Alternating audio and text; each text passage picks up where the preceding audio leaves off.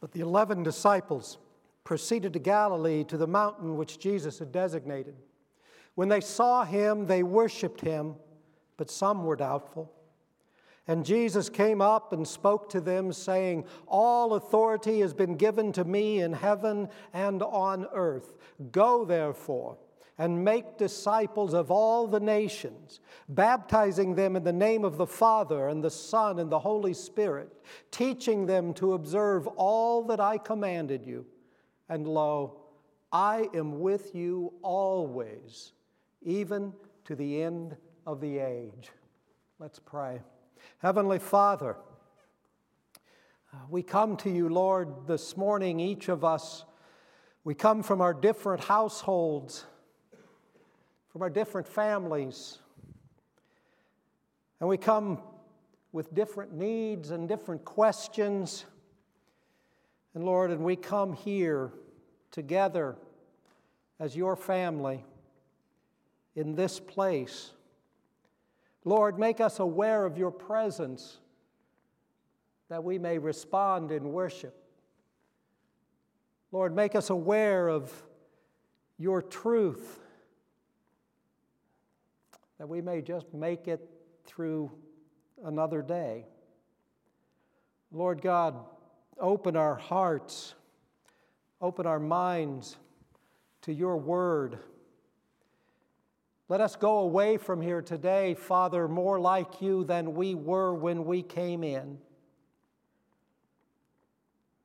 You've promised, Lord, that you are with us always.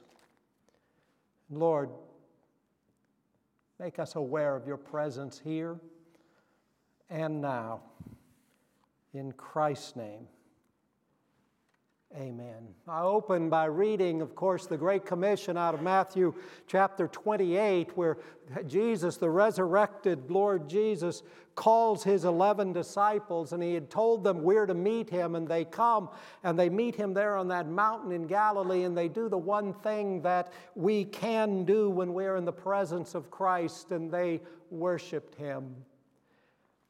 Last week, Jeff taught us a little bit about worship, showed us how worship is the response that we have to the presence of Christ, to the awareness of his presence.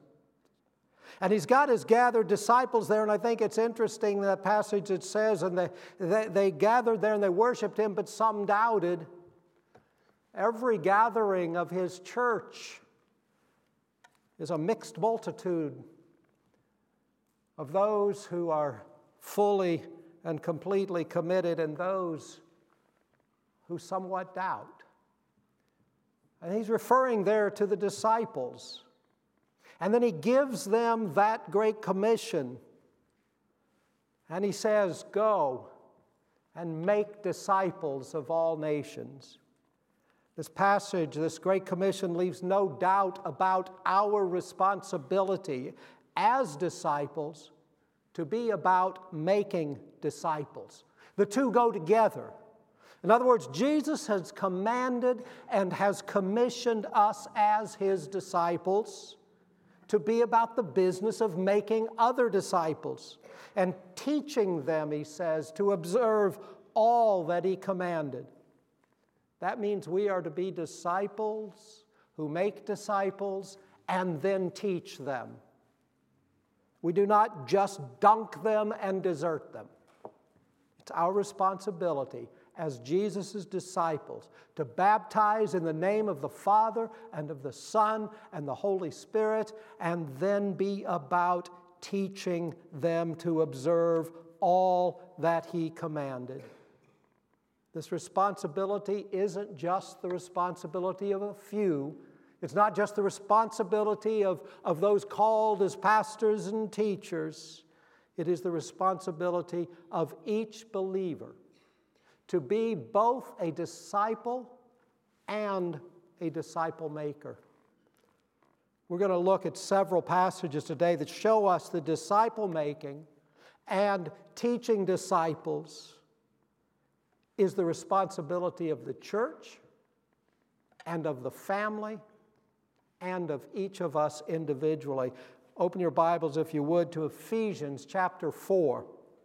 The verses are going to be up on the screen. This first section, Ephesians chapter 4, 11 through 13. It speaks of the responsibility of the church and the special giftedness of the church. Verse 11, and he gave some as apostles, and some as prophets, and some as evangelists, and some as pastors and teachers, for the equipping of the saints to the work of service, to the building up of the body of Christ, until we all attain to the unity of the faith and of the knowledge of the Son of God, to a mature man, to the measure of the stature which belongs to the fullness of Christ. God has uniquely gifted the church for discipleship. He gave the church first apostles and prophets to lay down the foundation of our faith. And He gave us evangelists and pastor teachers for the continuation of the building up of the body of Christ. How do we accomplish that task as a church? By equipping the saints for works of service. And when is that mission complete? When we all come to the fullness of Christ. When every believer is wholly Christ-like. In other words, the mission of the church to make disciples and grow disciples doesn't stop until Christ comes again and makes everything new and complete. There's one phrase in that verse that I want to bring to your attention. It says, equipping the saints for works of service to the building up of the body. Sometimes it may seem that the equipping of the saints for works of service in the church is just all about getting help with the ministries of the church and all about getting as many people involved as we can, just so we can cite the numbers of people that are going on mission trips, that are helping out at Calvary Rescue Mission, that are enrolled in our Sunday school, and all of those numbers. But the truth is, the best way to grow your faith is to put your faith in action. While the ministry itself does serve a purpose in the church and in the community, the real benefit of doing ministry is growth in faith of those doing the ministry. It grows you to be more Christ-like, and that's the goal of discipleship. Disciples are people who learn from both the words and the actions of their master, their teacher. And we are all to be disciples of Christ, learning and obeying His commands and growing into the fullness of Christ-likeness, following His example of self-giving love and service, growing little by little to be more like Him. There's another way that the church fulfills its responsibility to make disciples. Turn over a few pages to Colossians chapter 3. Verses 15 and 16, it says, let the peace of Christ rule in your hearts, to which indeed you were called in one body, and be thankful. Let the word of Christ richly dwell within you, with all wisdom, teaching and admonishing one another, with psalms and hymns and spiritual songs, singing with thankfulness in your hearts to God. That speaks of what we do in the church here. That's why we focus on the word in our preaching, that the word of Christ will richly dwell within you. That's why we focus on the word in our Sunday school, to increase your knowledge of the Son of God. That's why we provide periodic Bible studies, like the ladies' Bible study, like what we will do with Fisherville University classes starting in September. It will grow us to become more fully Christ-like, able to meet the unique challenges of living today with godly wisdom. that's also why we gather together in worship. The songs we sing together, the hymns, the choruses, the praises, songs of thanksgiving, all of them written and sung to penetrate our hearts and minds with the truth from God's Word. It's not just the content of what we sing that's important. It is the act itself, the coming together as one body, the body of Christ, singing with one another, that bonds us together as disciples, as children of God, as followers of Christ, and is in itself an act of obedience and therefore an act of discipleship. But discipleship is not solely the responsibility of the church. In fact, even more so, it is the responsibility of the family. While the church equips, teaches, and provides opportunity for participation in classes and ministries which encourage the making and growth of disciples, the family is truly the place of daily discipleship. Flip back to Ephesians chapter 6.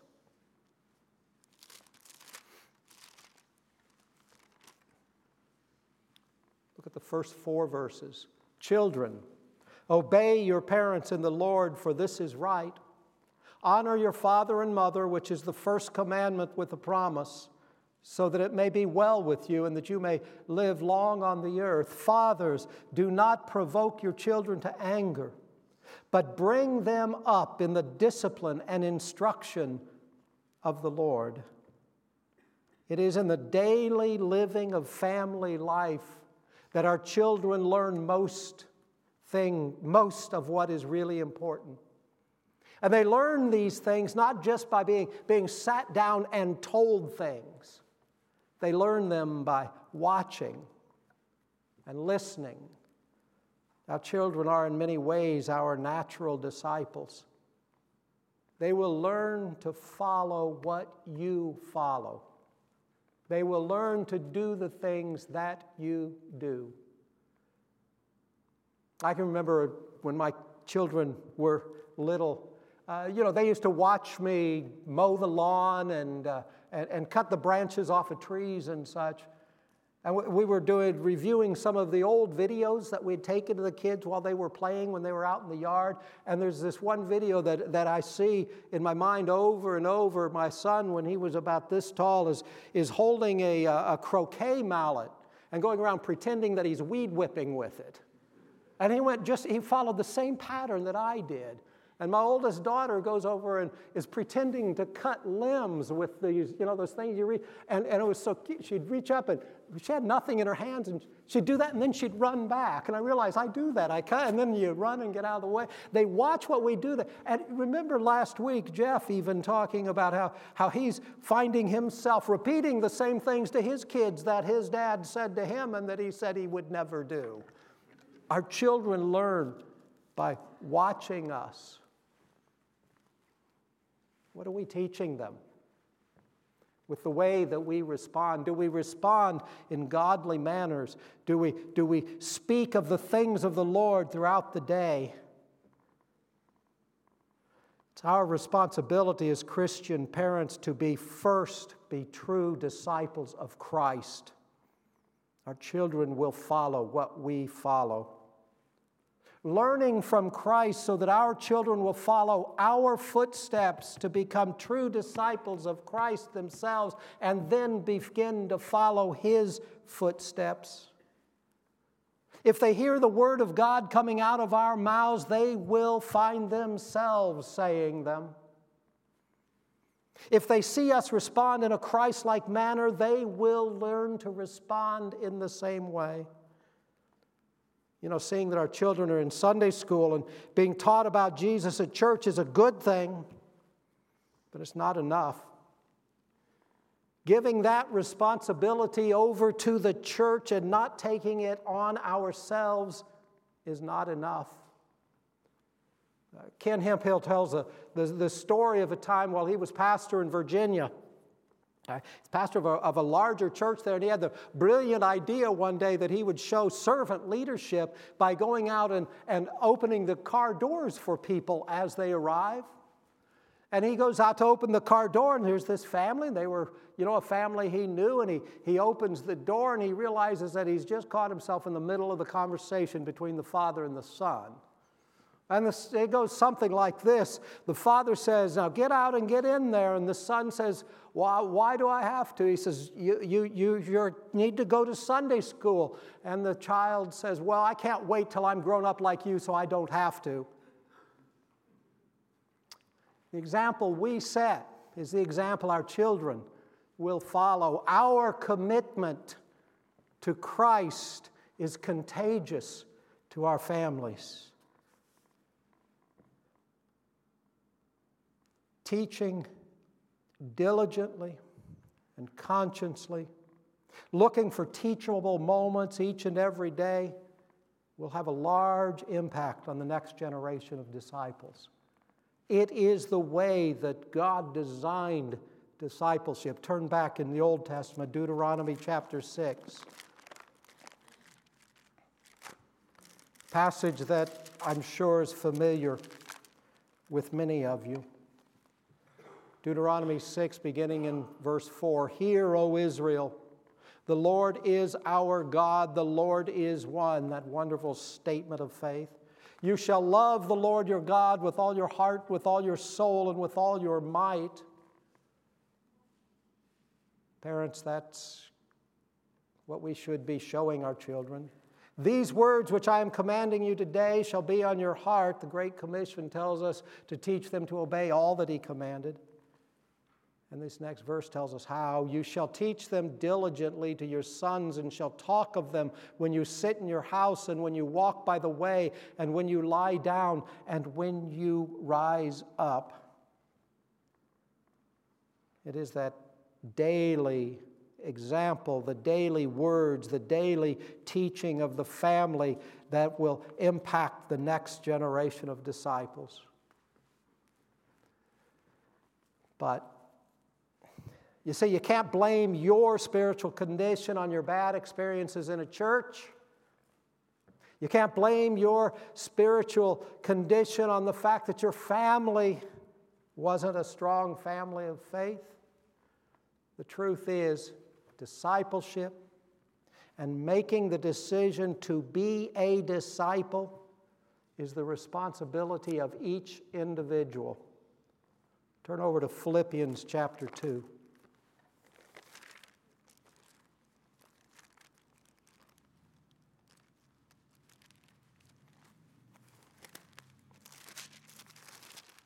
I'll get there.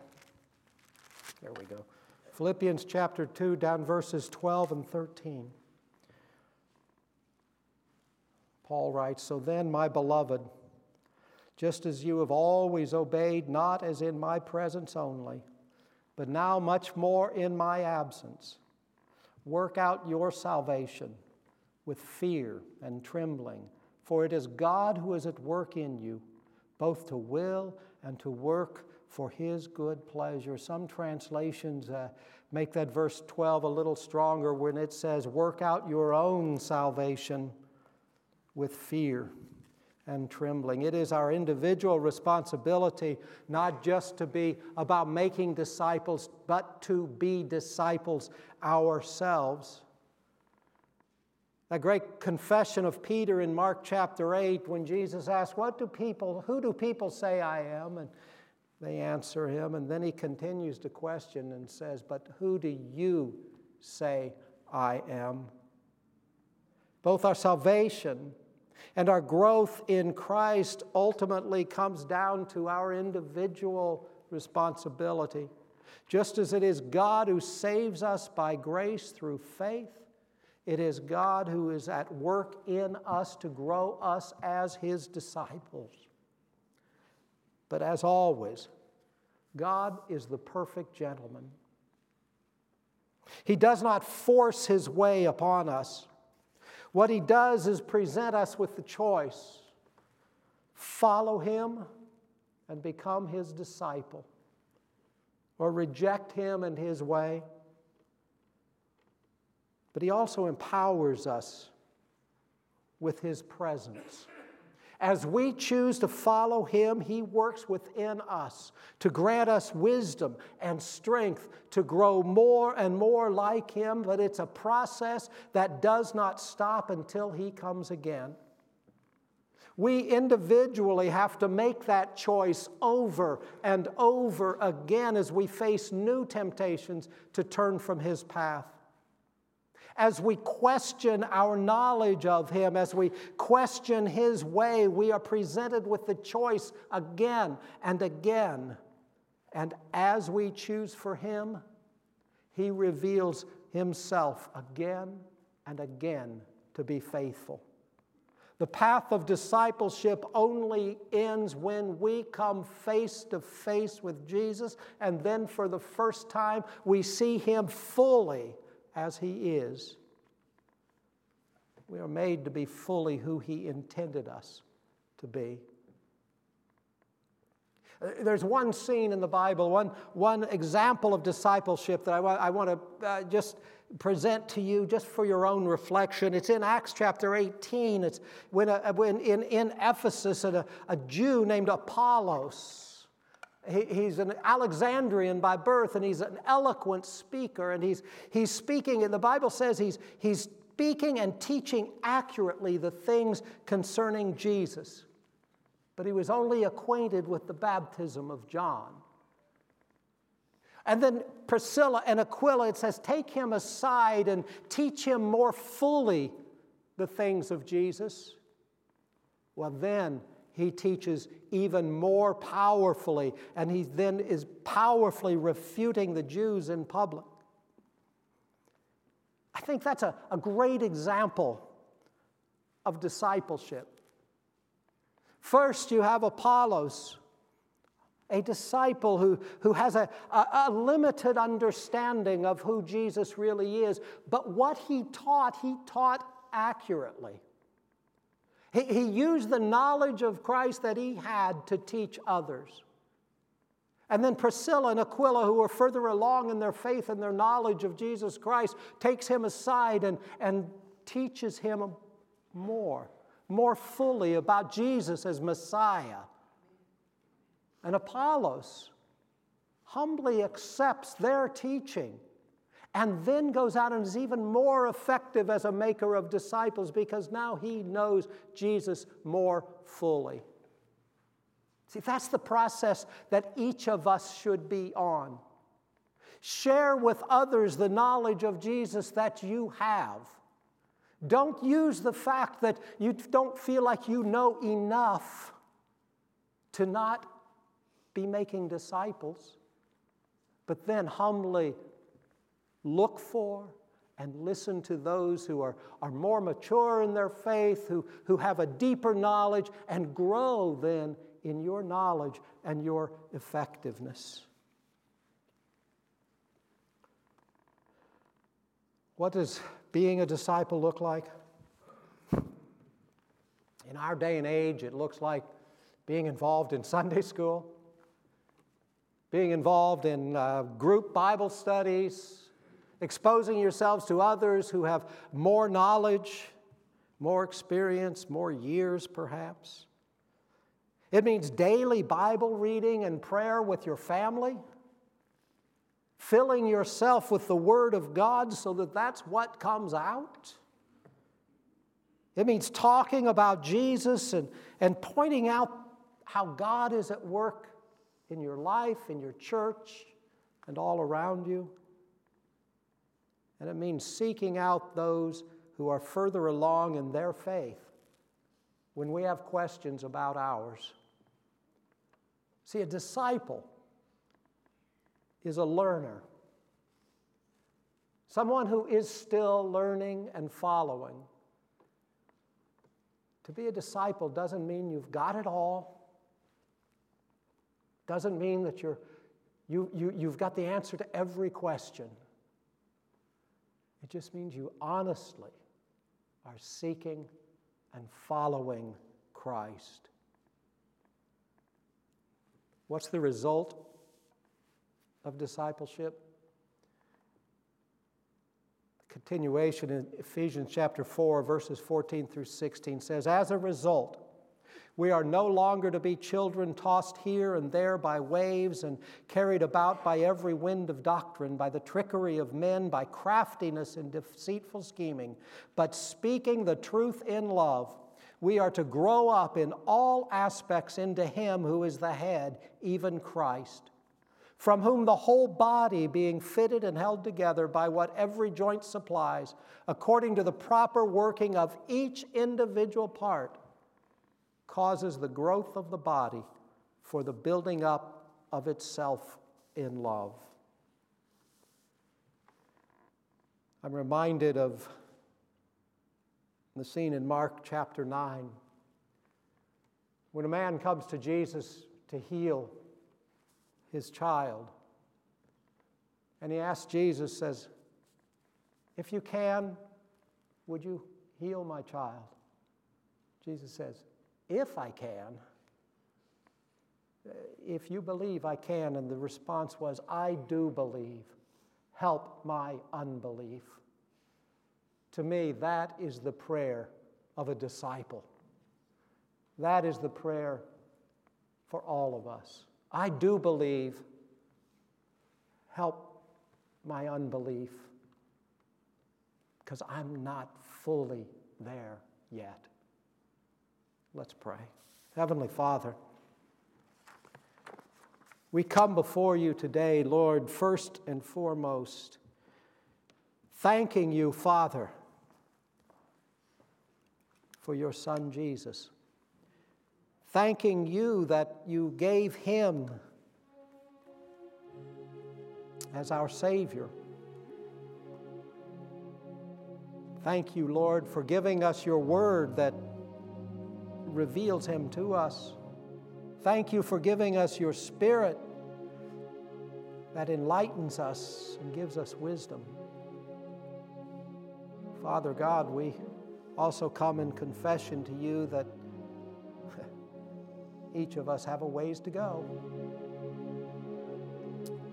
Help us, Lord. Put into our lives those who can help to show us the way. But also, Lord, put into our lives those that we can show the way to. Father, I don't understand why you trust such a precious gift as salvation and the message of the gospel to us, but you have.